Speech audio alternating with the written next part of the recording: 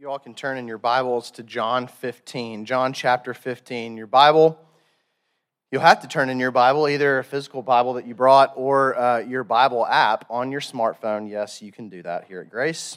Everyone is welcome here, even Bible app people, because the text is not in your order of worship. Justin, out of just abundance of caution, had a COVID exposure during the week, and he's feeling fine. And told me yesterday he has a negative COVID test, but just wanted to be abundantly careful. So asked me if I could come in and jump in his place. So here we are. John 15, this is, I'm the vine, you're the branches.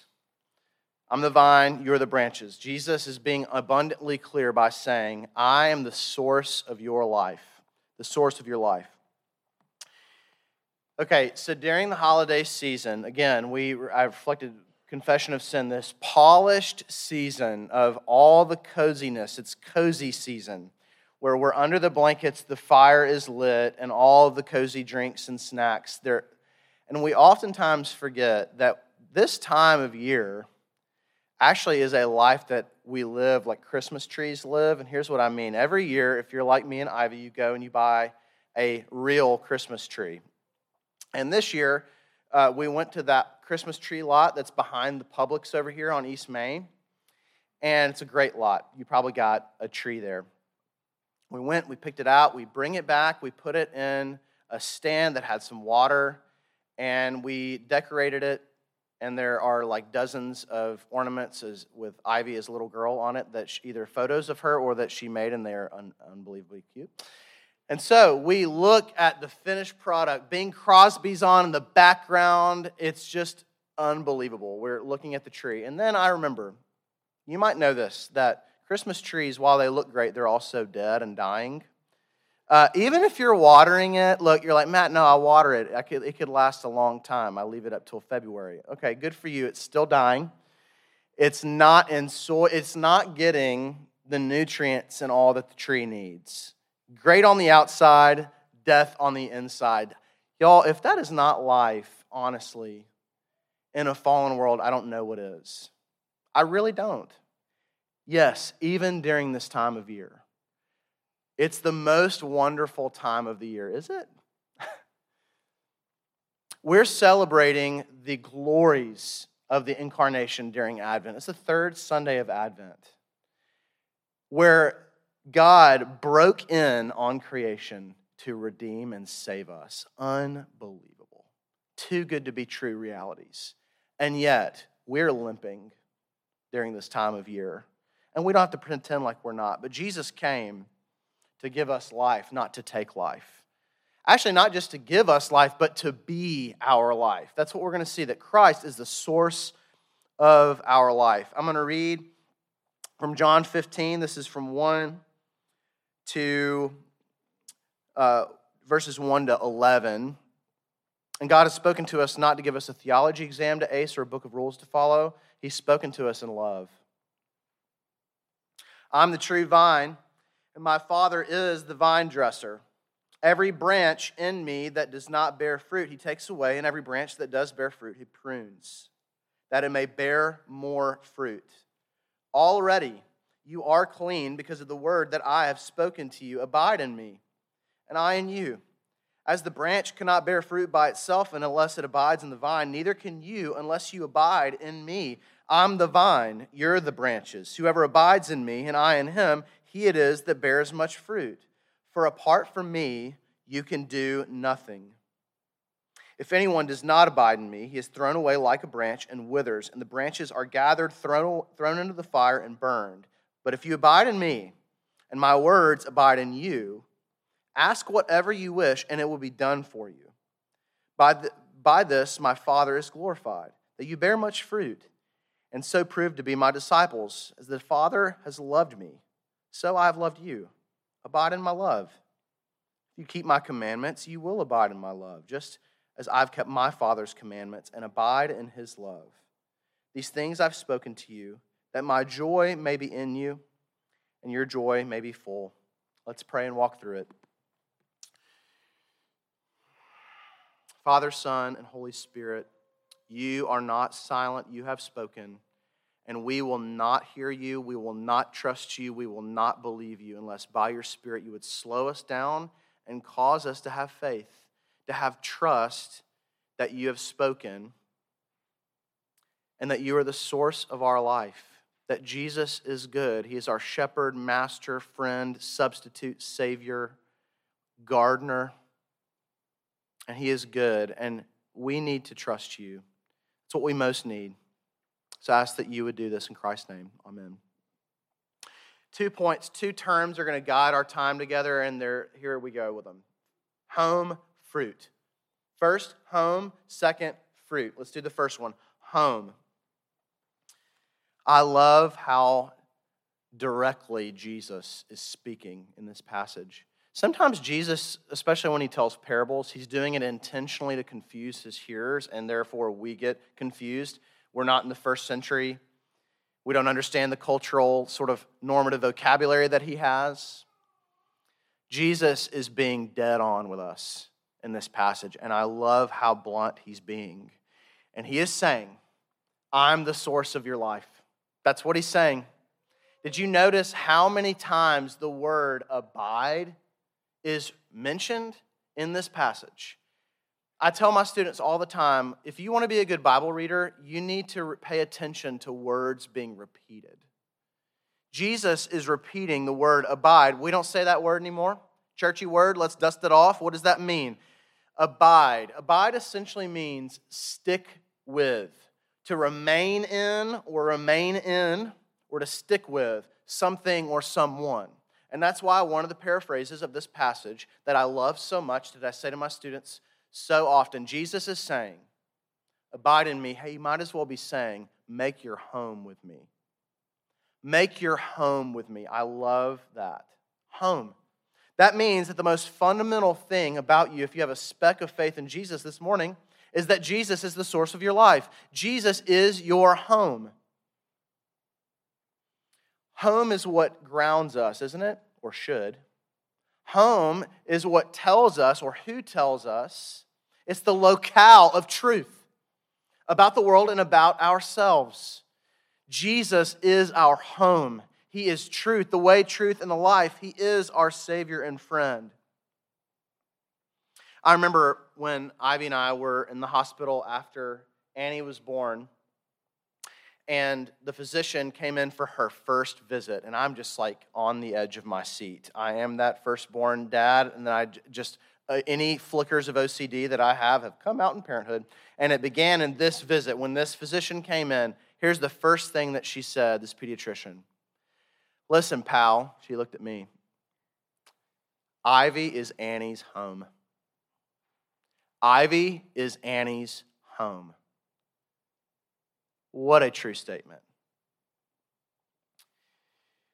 We have a friend, one of Ivy's best friends from college, had a child that was in the NICU for a long time. Very scary stuff. And Ivy and I have been reflecting as Sophie, the child, has gotten out of the NICU and is being able to get milk from her mom and feed on her own and sleep some and just have a normal baby rhythm of the day. During those early seasons, if y'all medical folks, I know y'all are in here listening to this, but this is essentially what Ivy was trying to tell me as a PA, that when the mom held Sophie, her heartbeat and heart rate started to regulate in a way by the physical touch of her mom. And what that shows us is exactly what the pediatrician told me. Listen, pal, Ivy is Annie's home. Steady, calm, security, truth, home. Jesus is our home. He is the source of our life. Now, when I say home, what a complicated word. Because as I hear college students tell me in coffee shops and in the dining hall, much of our season together in these 4 years is processing what home has been to them. Shocker, right? They go off and they're realizing who their parents are, the beauty and brokenness of their life. That it was like beautiful on the outside maybe, but inside it's complicated and sinful because we have fallen short of all God's glory, including our parents. And so rather than the key places that should have been home for us, we've felt like an empty wasteland. We haven't heard the truth, we've heard lies. We haven't experienced life, we've had life taken from us. Home is oftentimes the environment in which we experience the impossibility of life in a fallen world. Sin, sickness, and death, even at home, it's not Jesus. That is not Jesus. And one of the saddest things, if y'all have listened to the Mars Hill, the Rise and Fall of Mars Hill podcast, it's a story about the brokenness of the local church and how this one pastor really wounded a church staff and a community in Seattle. It is tragic. You know why it's tragic? Because Jesus is home, and the bride of Christ, the church, is supposed to be the extension of the hospitality and home of Jesus. And so even the church is a beautiful and broken place. And you and I know that. But Jesus is our home. A place of truth, a place of security. In fact, home isn't a place, it's a person. And it's Jesus. He's the source of our life. But also, we don't just have home in this passage, we have fruit. Because we leave the house, right? We go and spread our life out in Spartanburg and in Wofford College and downtown where you work and even in your kitchens in your house. So let's go to fruit. I love the agricultural imagery of Jesus when he tells stories and when he starts talking. What a first century thing to do, isn't it? Blessed is the man, Psalm 1 says, that doesn't take counsel in his own resources and the resources of the Word, but roots himself in God's Word. He's planted by streams, steady and rooted in God's presence. That's Psalm 1, and that's Jesus. That's John 15. There's fruit bearing because Jesus, he calls himself the vine, we're the branches, but he's a gardener. He could have said, I'm the gardener. In verses 1 through 5, I'm your home, abide with me, my words, my summary. And as you abide in me, you change, you bear fruit. In verse 5, I'm the vine, you're the branches. Whoever abides in me and I in him, how do we know that? How do we know we're abiding in Jesus? He it is that bears much fruit. If Jesus is your home, your life will change. It just will. And we see that following Jesus, abiding in Jesus, this fruit-bearing life has two features in our passage. The first is obeying Jesus and then being pruned by Jesus. More agricultural stuff. We'll get there in a second. But obeying Jesus. Obeying Jesus is a massive part of following him. That's what he says in verse 10, if you'll look there. Jesus is saying, the sign that you're abiding in me is whether or not you are obeying me. If you keep my commandments, what's the summary of the commandments? Love. Love God, love others. 10 commandments, summarized, one word, love. That's what the New Testament tells us. That's what the Apostle Paul calls, agricultural language, the fruit of the Spirit, summarized by loving God and loving neighbor. By daily bread showing up for your life and loving God and loving those around you in the ordinary circumstances of your life. That's it. Abiding in Jesus, fruit bearing. Mundane love of God and love of neighbor. It's not just going across the country to spread God's gospel. Of course we're going to do that. But it's the mundane showing up and loving God and loving neighbor where you find yourself. That's abiding in Jesus, and y'all are doing that. Wofford RUF students are doing that right now. They're listening to their roommates when they're overwhelmed. They're being patient and honoring their parents who have wounded them. Y'all are doing this. You're trying to find creative ways to share the gospel with your coworkers and parents who have wounded you and kids that have wandered away from the faith. You're doing it. It's mundane, and part of the mundane kind of Justin Kendrick terminology of it, the everydayness of showing up, that's fruit bearing. That's it. And it's beautiful even though it feels mundane to us. And we do this all the time. We obey that which we're abiding in, or whoever we're abiding in. And so, the fruit of your life is indicative of who or what you're abiding in. Who or what you're trying to make the source of your life. I tell students all the time, if you're trying to make GPA your home, the fruit of your life will show it. And you will be stingy with your time, and stingy with your resources, and controlling in your relationships, and you will be amped up all the time. I see it. That is definitely me. I'm not in school anymore, but when I have image or status or ministry numbers or productivity and efficiency, the fruit of my life will show it. And the fruit of my heart, that is churning, will show that I'm trying to find my home in another home that is apart from Jesus, somewhere else. So we just got to ask, based on our life, the way it feels and what we do, how we manage our time and how we manage our resources, our tone of voice when we talk to someone we're allergic to, an inventory on our life. Where's my home? Who is my home? That's why we confess our sins each week, because we know we're trying to find a home and security and satisfaction in all kinds of other places. So obeying Jesus, abiding in Him, okay? But then being pruned by Him. What, some strange language here, isn't it? Unless you're like a gardener person. Pruned by Jesus. This means that growth happens in the Christian life like roses grow. Did you know that roses, maybe you do know this, that roses require like precise care that is meticulous from a gardener that knows what they're doing. If you've planted in your backyard and you have plots in your backyard, you grew up with a gardener, you need to know what you're doing. And Jesus is saying, He's using this pruning vocabulary to say, He's the gardener and He's going to trim off thorns in your life. And it's going to hurt. And it's messy. And sin and sickness and death is in a fallen world, and we're going to grieve. And we're all going to walk through suffering. And it's not because God is far away, it's because He loves us. He's actually going forward. The Puritans had such a category for this. Puritans are so easy to beat up on. We need to restore some appreciation for Puritans. Anytime I can do that with college students, I try to. And here's what I would say. The Puritans, when you read their early writings, they kind of sound crazy.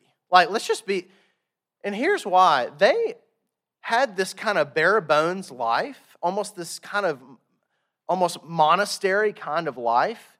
And they had a category that suffering in a fallen world was God loving them. They knew that God was involved as a sovereign God, good Reformed Calvinists that they were, that God was involved in every corner of their life, and there was no part of our life that's off limits. And it might hurt, but that's the gardener. Our circumstances are out of control. He's not far away, He's close. He's convicting me of my sin. He's not mad at me. He loves me. He loves me too much to leave me alone in this. Do you see? I want you to see not just that the Christian life is not this easy, polished, upwardly mobile thing, but the fruit of the Spirit, abiding in Jesus, stings. You know this. I know this. Even if you haven't gone through an intense, traumatic, grieving season, you know this because you've been sinned against. And you've sinned against other people. But that actually, the gardener is not far off and apathetic in the messiness of life in a fallen world. He's close. He's pruning us. He is involved. He's convicting us. He is stretching us. One of my favorite passages that we've looked at Wofford RUF this semester, we said, Christ is our peace when the disciples are on the boat with Jesus. One word, He calms hurricane-level storms. Where is Jesus? Napping in the basement of the boat. And they are looking around, panic attack, anxiety, because they hear the boat starting to break. And they go downstairs to Jesus to wake Him up. And every single commentator, every single sermon that I studied on that passage and I told my students is that Jesus is trying to stretch his disciples. He's trying to prune them. That is a gardener at work in that boat. And one word, he calms it. He's trying to stretch us always, to draw us closer to himself. There are so many things that we could say about this passage in terms of application. I do want to land the plane with just two things I want you all to consider. If you're the note-taking type, I just got two things for us, okay? The first thing is delight. The second thing is dependence. If we take this passage seriously and talk about it in community groups and prayer triads and close friends, and we're trying to say, I want to chew on this passage, not just on Sunday, but like tomorrow and Tuesday and during this Christmas season, what would it look like? I think it would look like delight and dependence. Delight because God delights in you. Listen to this. This is probably a familiar passage. Can you hear this in a fresh way? I'm being serious. As the Father has loved me, so have I loved you. Abide in my love. Here's what that means. Jesus is saying that just as God the Father loves God the Son, he loves you. I'm just paraphrasing. That's what it says. Father, Son, and Holy Spirit, Trinitarian love that has existed before creation. He's saying we're that close. That is wild. Just as the Father loved me, so I have loved you. Abide in my love. I'm your home. Stay there. I delight in you. Delight. So that you might live a life characterized by gratitude and delight, not duty. Gratitude. Not trying to earn something. Gratitude. Not showing up for some authoritative figure in your life who won't make eye contact with you and is always switching the channel on the screen, or he's going to kick you off the team when you make one mistake. You're called into the principal's office. Have we not had these figures in our lives? That's not, he delights in you. Why? He died for you.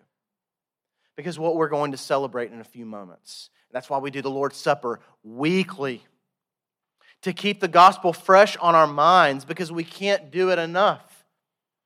At Grace Pres, we don't move on from the simple fact that God came into the world to die for us. And the gospel and mercy and grace, these words, can get so churchy so fast. And it is the center of who we are and the result of sinking our teeth in the gospel. And that Jesus delights in us, dying for us, is a life of gratitude. And saying thank you with your life. Delight. I'm just thankful to be here. Remember when LeBron James went into the league, y'all know I'm a LeBron James fan. If you're not, I realize that he's kind of a hit or miss for folks. I understand that, even if you're a Kobe fan, especially if you grew up in my era. I remember LeBron James, he has this tagline. He just says, just a kid from Akron. He's from Akron, Ohio. In other words, I'm just thankful to be here. Like, I'm just thankful to be in the NBA. He skipped college. He went right in the NBA. I'm thankful to be here. Just a kid from Akron. Like, gratitude. Thanks for getting me into the party. Let's eat and drink and be merry in the kingdom. Dependence, though, not just delight. Dependence. Apart from me, you can do nothing, Jesus says. Do you want to change during this time of year? Apart from me, you can do nothing. Do you want to grow in your marriage? Apart from me, you can do nothing. Do you want to love your parents? Apart from Jesus, brothers and sisters, my little brothers and sisters, you can't do anything without Jesus. Do you want to love your classmates, students? Apart from me, you can do nothing, especially with those friends who are hurting you, whose words sting every time they open their mouth to you. Do we, as Grace Pres, and first of all, we closed on a building. Praise be to God. God is being so kind to us. We found a music director. God is being so kind to us. We're moving here, aren't we, in this church? Do we want to love God and to love Spartanburg? Apart from Jesus, this church can do nothing, as Dylan reminded us in our prayer. That's Advent. And that's what we're about to feast on in a few seconds at the table. Let me pray.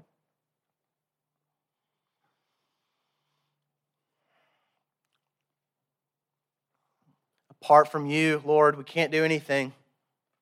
And we are kidding ourselves when we live this self-sufficient life. This life where we pretend to have it all together, where we pretend that we're just going to become increasingly more self-sufficient and autonomous. Help us to take on a childlike posture of life, of delight and depending on you. Help us to embrace that as a church, and help us to be nourished by the Lord's table in a few moments, that we might bear fruit this week in our lives. Amen.